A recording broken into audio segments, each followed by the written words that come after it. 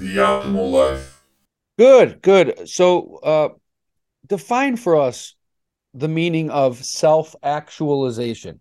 What is that? It's a good question to start. I would say that my interpretation, my definition of it is just continually committing to self-development.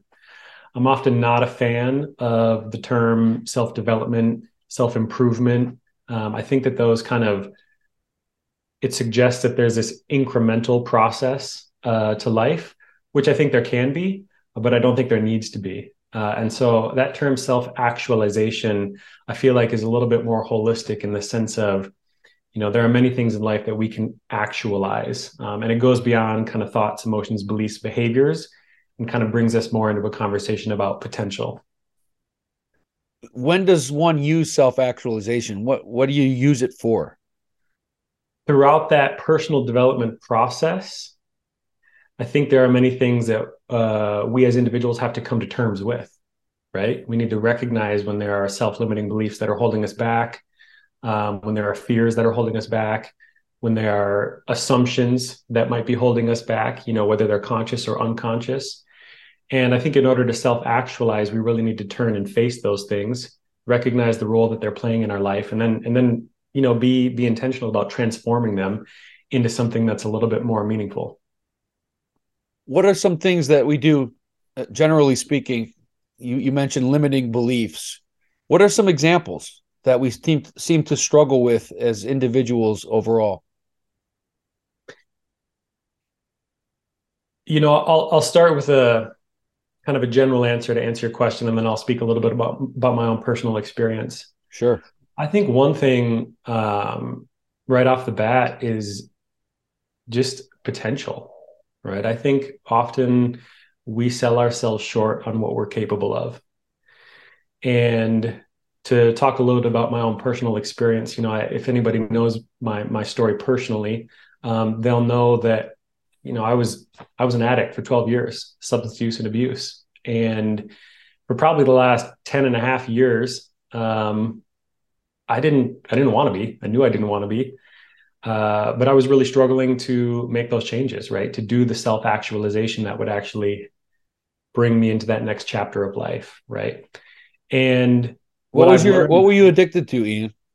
yeah, I mean, it wasn't, mostly just the gateways, right? Smoked a lot of marijuana, drank a lot of alcohol, experimented with other stuff, when it was available. And so I'm always a little hesitant to use that term addiction and recovery because, there are many people who are, their stories are much more extreme than my own. But as I moved through that process, and I moved into recovery, now coming up on 8 years, there's a lot of different phases, right, of those self-limiting beliefs. And, maybe the first one was just, I don't believe I can do it. Second one was, I don't believe that I can actually, deal with the emotions that I've been suppressing, right, all this time. So you go through these phases, and I think we all have those in our own personal lives, right? And they all manifest differently for every single one of us. But to circle back to your question, I think it's just a question of potential, right? And there's fear around really leaning into living into our full potential. So somebody feels afraid, they're fearful. Did you know deep down, you mentioned you wanted to be different, you wanted to make a change. You just didn't believe you could make a change. Is that correct? Yeah, I would say in the beginning, I really struggled to believe that I could.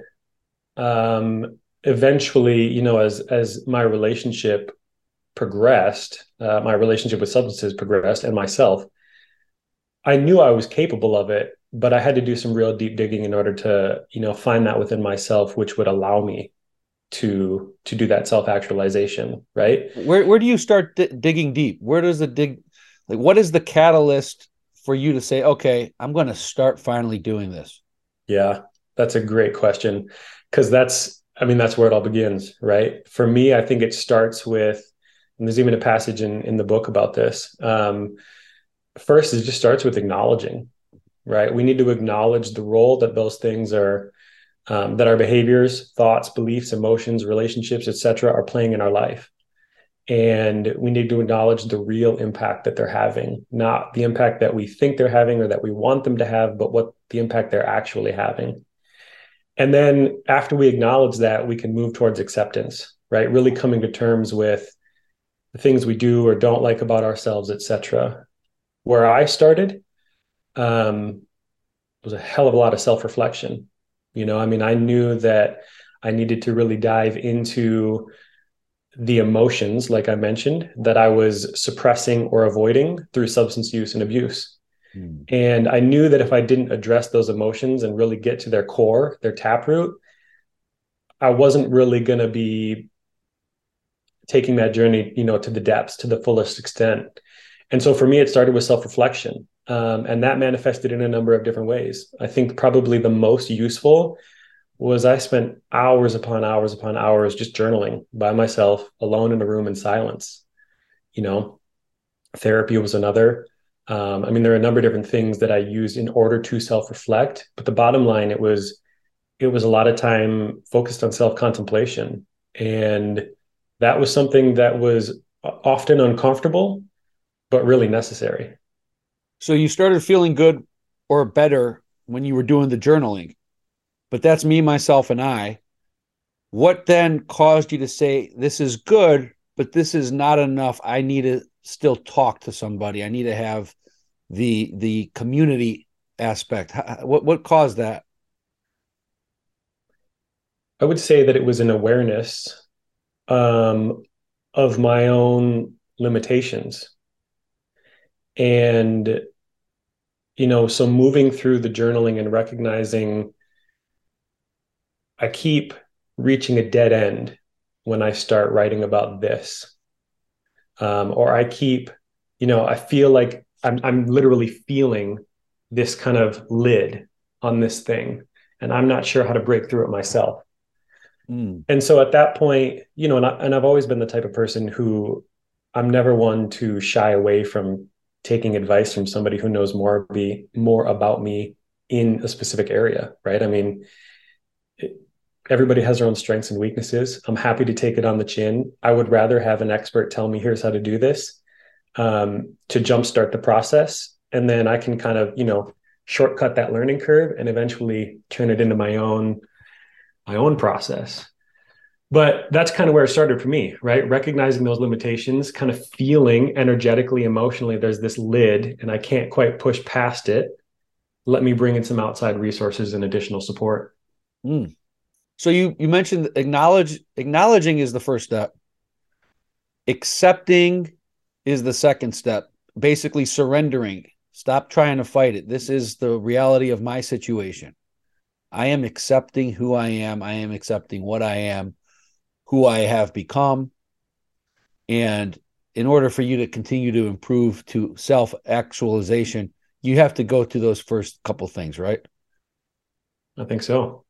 And then after you accept and surrender, is there another step after that? Adaptation. Adaptation. When uh, when we as individuals or we as a collective, and that's what I think is, there's a lot of beauty in terms of what we're going through culturally right now. Acknowledge and accept where we are. We take off the rose-colored lenses. We get to this really raw, authentic, often vulnerable space. But that's really where the change happens, right? That's where there's real depth. I would say that those are the moments when we're really, in touch with the core, we're in touch with the taproot of whatever it is that we're trying to work through. And then we just need to, acknowledge and accept the fact that adaptation is required. If we want a different experience or a different outcome, we need different inputs, right? And I think we're going through that collectively right now as well, right? If we want to address some of these grand challenges of social change, climate change, etc., we're kind of aware that adaptation piece is required. We need to change our behaviors, along with a whole lot of other stuff as well. You tie in nature to your spiritual mission. You say nature is extremely important. Dig into that a little bit for us. When you talk about nature, Why is it important? How is it important? How is it affecting us, etc.? Yeah, again, I'll try and do a little kind of dual commentary here. Yeah. I'll start with my personal experience this time. As I was moving through my own addiction and recovery process, nature was a healing space. There wasn't, and still to this day, often isn't a space that is as healing as just disappearing into the woods, right? I'm up here in Minnesota, so the boundary waters aren't far away. We got boreal forests, we got waters all around. And so oftentimes I would just escape into nature, right? And that was really the beginning of recognizing its healing capacities. I've since done a lot of, research and studying on the actual science behind those healing capacities, which, we could save that for another conversation, but there is real data there, which I think is validating. And particularly something of importance to share when people might, think of escaping into nature as, for lack of a better term, a little woo woo, right? Mhm. But Let me ask you, let me just stop you real quick. Yeah. Ian, so when you escape into nature and you're feeling these effects right away, what are some of the things that you're feeling? Like what was it when you go out into nature and you started realizing, whoa, there's some real healing power here? What were those feelings? And exactly in nature, what exactly were you doing? Mm-hmm. In terms of what I was doing, I would just say I was existing, right? You You might would say just that's sit there and you would sit there in stillness, or would you be walking 100%. around? Yeah. I mean, often I would walk somewhere until I found somewhere to sit in stillness. And how long would you sit for? Hours, days, Days. depends on if I was Jeez. intentionally going out there, right? I mean, if I'm taking a trip to the Boundary Waters, for sure, I'll be up there for days. And you would Um, just sit there in quiet. yeah, absolutely. And how long? I mean, what are some of does it become euphoric? What is it exactly? Yeah, I mean, every time is a little bit different. I wouldn't necessarily use the term euphoria. I think I would use the word distillation, right? So I don't know if others can relate to this, but in my day-to-day life, right, there's to-dos. You need to executive function in order to get through life. You got to make decisions, et cetera, et cetera. We all know that life, right? The daily grind, some people call it. And that stuff piles up. And for me at that time in life, and still at sometimes now in life, it piles up so much that it's hard to find that inner quietude. And so for me, when I'm out in nature, you know, it's not necessarily that I'm walking away from anything. I think you could use that term of expression. I would feel like it's more walking towards something, right? I'm walking toward myself and I'm walking toward that inner sanctity. And then, the term distillation, it's it's kind of like a distillery. All that day-to-day stuff kind of floats away and you recognize it has its place in life, but it's not the only part, right? And I think that it's ultimately just a regaining of awareness. It's a reset of perspective. And those two things I think are really what bring me to the physiological changes, right? That I would experience. So you'd be out there for days at a time. And what would be the change in perspective? You leave the woods, you leave the forest, you go back to regular everyday life. What's different in the way that you're looking at the world at that point? There's an equilibrium and there's a acknowledgement of the tendency to make mountains out of molehills, right? The recognition that we're getting all torn up about something that, a week from now, a month from now, a year from now, we might not even remember. And if we do remember it, it's not nearly as important as we think it is in this moment. And so that really is it's an awareness. It's a state of being, right? It's a recognition. It's a healthy detachment, a healthy distance between us and the daily to-dos of life. Mm, that's such a good point. The things that we're always stressing out about, it's in the moment, it feels so big. And then 3 days go by and you forgot what you stressed out about 3 days ago. It doesn't take very long, unless it's a catastrophic event. It usually doesn't take very long to forget what you were busy dwelling on a couple days prior. The beauty of that is that it's true on both sides of the continuum, right? I mean, the the striving for always being in a state of happiness or joy or ecstasy, right? I mean, you can use the same thought exercise. Think of something from a month ago, a year ago, 10 years ago that you were just over the moon about, something that made your life ecstatic in that moment. Have you been able to sustain that joy or that ecstasy every moment ever since? Of course not. We probably haven't, right? And so it works both ways. And I think that healthy distancing or detachment, it's a good way to stay, I shy away from in the moment or in the present because those things have so many different interpretations and meanings these days, but it's a way to stay within ourselves. Are you concerned about the future of humanity overall? Are you concerned that this whole thing could become, we could be all wiped away at some point? Depends on which part of me you're asking and how healthily distanced I am in the moment. In this lifetime, in this next century, yes, In the 100%. next century? I think that we're going to see massive changes. Do I think that the human species is going to be gone in the next century? No. The way that I think about it, at context of scale, from a timeline perspective, the way most of us perceive time, you and I, people listening to this, the next generation that's listening to this, we are alive in a few decades and a century where our species gets to decide whether we're going to survive or not. Never before in the history of this planet has a species taken their own existence into their own hands.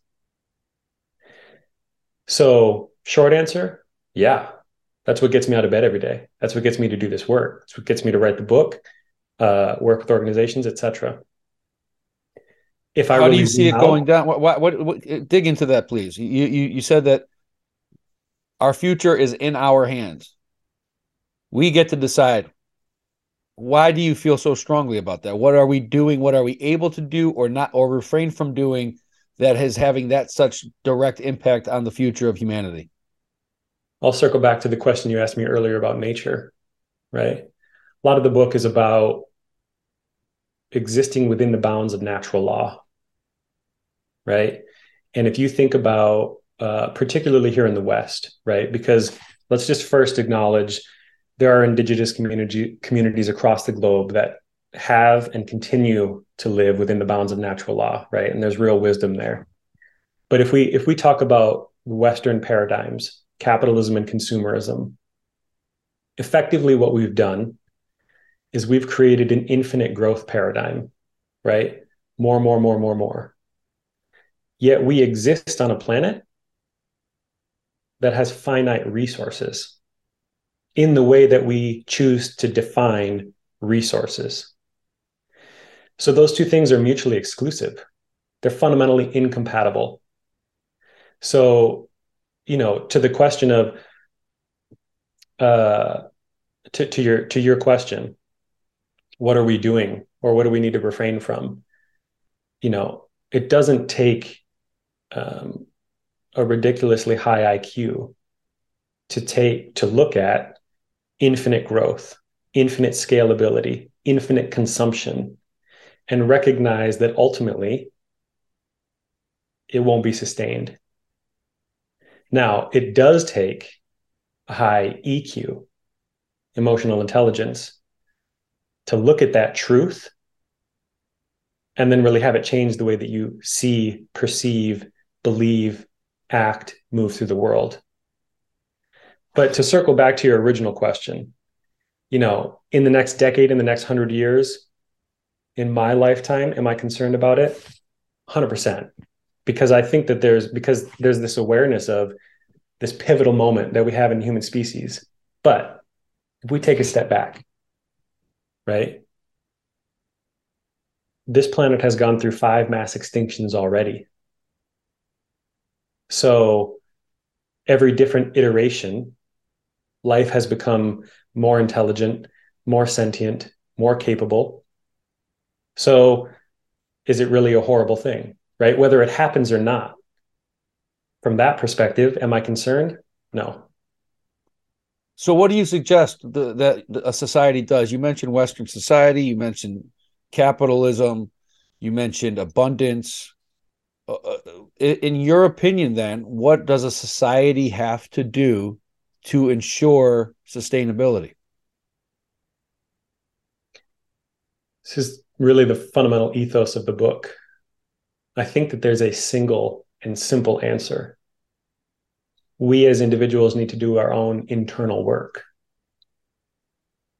When we as individuals do that work of self-actualization, right? Self-cultivation, spiritual maturation, whatever you call it, self-improvement, self-development, I don't really care. When we as individuals do that work, we become more effective agents of change.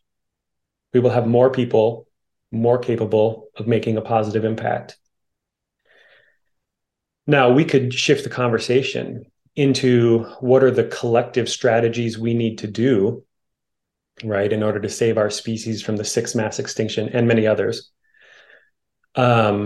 species. But I think that's a different conversation. I think that they're interconnected, but there's a fine line between them. And in order to do that work collectively, we need to be able to do this work individually. What work, though, Ian? You said we have to be able to self actualize, look internally, be better people. But what does that lead to in terms of sustaining humanity? Recognizing the aspects of our own lives that are not sustainable. And I use that term loosely, right? Sustainable in the sense of what are the things that are contributing or not contributing to our health and well-being, all the way to the other side of the continuum, which is recognizing the things that we're doing or not doing that are contributing to the health and well-being of the planet, right? Same for society.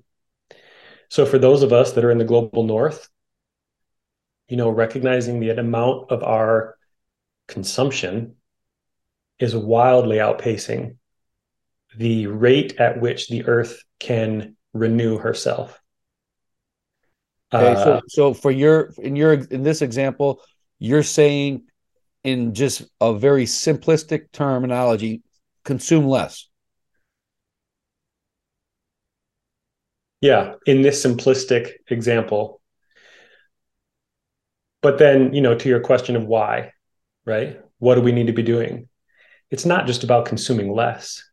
That's the what. We could talk about the how, but what's the why behind it? It's recognizing we don't need to consume as much as we are in order to feel fulfilled, right? And to go back to that the commentary about consumerism, and whether we can sustain that joy, right? We know through science there's neurochemistry that reinforces consumption, right? We get that high when we purchase the new thing. But that becomes a rat race of trying to reproduce that neurological response, neurochemical response. And so, if we can circle back to what do I get from being out in nature for extended periods of time? It's allowing literal brain chemistry, physiology to settle. And so do we need to consume less for those of us in the global north? For sure. Let's talk about society. Do more of us need to recognize that we play a role in justice and equality? Absolutely. Everybody plays a role. And it's not to say, I think the point, Nate, that I'm really trying to make, it's moving beyond this kind of dualistic paradigm, right? Be more sustainable, consume less, be a better person, treat others better. It's not about that paradigm black and white, all or nothing. Ultimately, we need to outgrow it.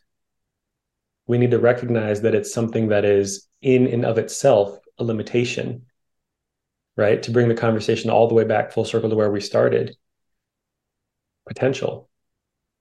So long as we continue to choose to live in those parallel worlds, right? Black, white, yin and yang, hot, cold, good, bad. We're choosing to define the world with limitations. And if we choose to do that, then we are choosing our own limitations. And so I'm not necessarily suggesting that we need to wipe away all of those things and that we're going to be able to sing kumbaya around the fire all together, right? Hands clasped with one another.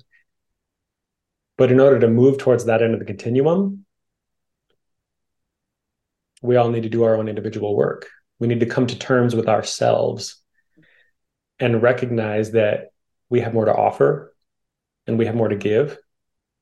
And that in order to self-actualize to that extent, we need to really face the aspects of ourselves that are not allowing us to do that, or not allowing us to do it consistently or to the fullest expression and the extent possible.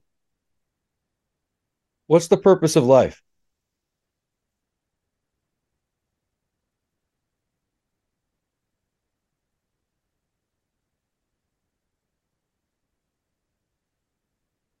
For me, I would say it's being of service.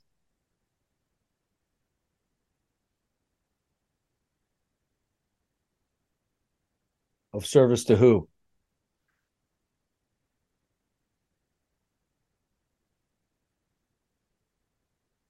Not just who, also what, right? Not just being in service to other people or beings, being in service to this nature of existence, right? Being in service to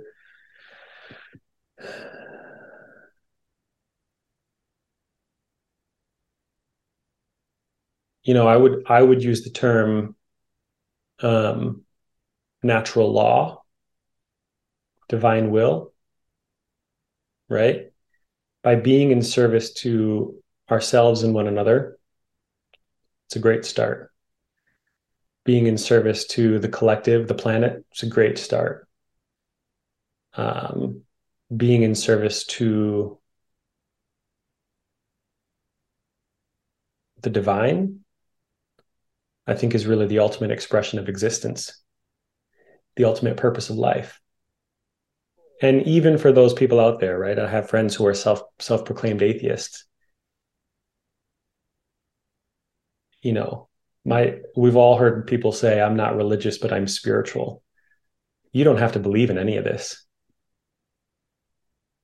That's, I don't think anyone, well, I'm certainly not asking anyone to believe in any of this.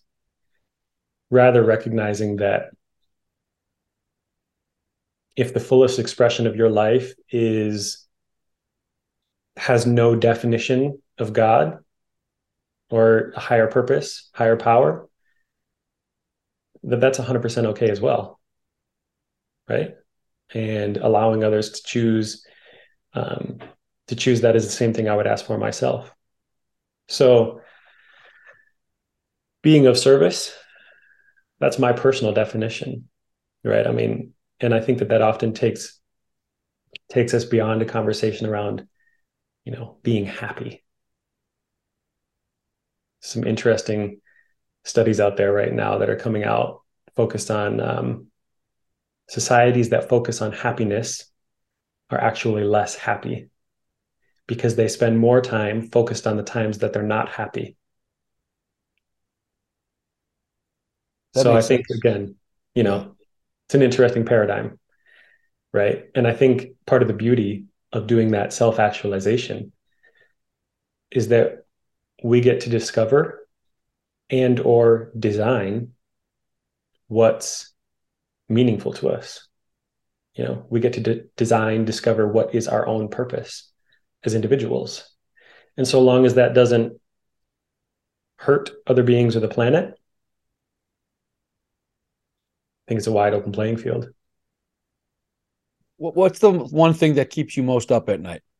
You seem to be very in tune You seem to have a view of society and the world, a way of bettering our planet, bettering humanity.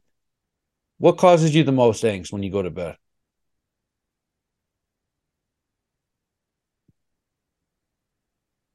Besides how many copies of your book you're going to sell. That's the last thing that keeps me up at night. Um, I would say the thing that keeps me up at night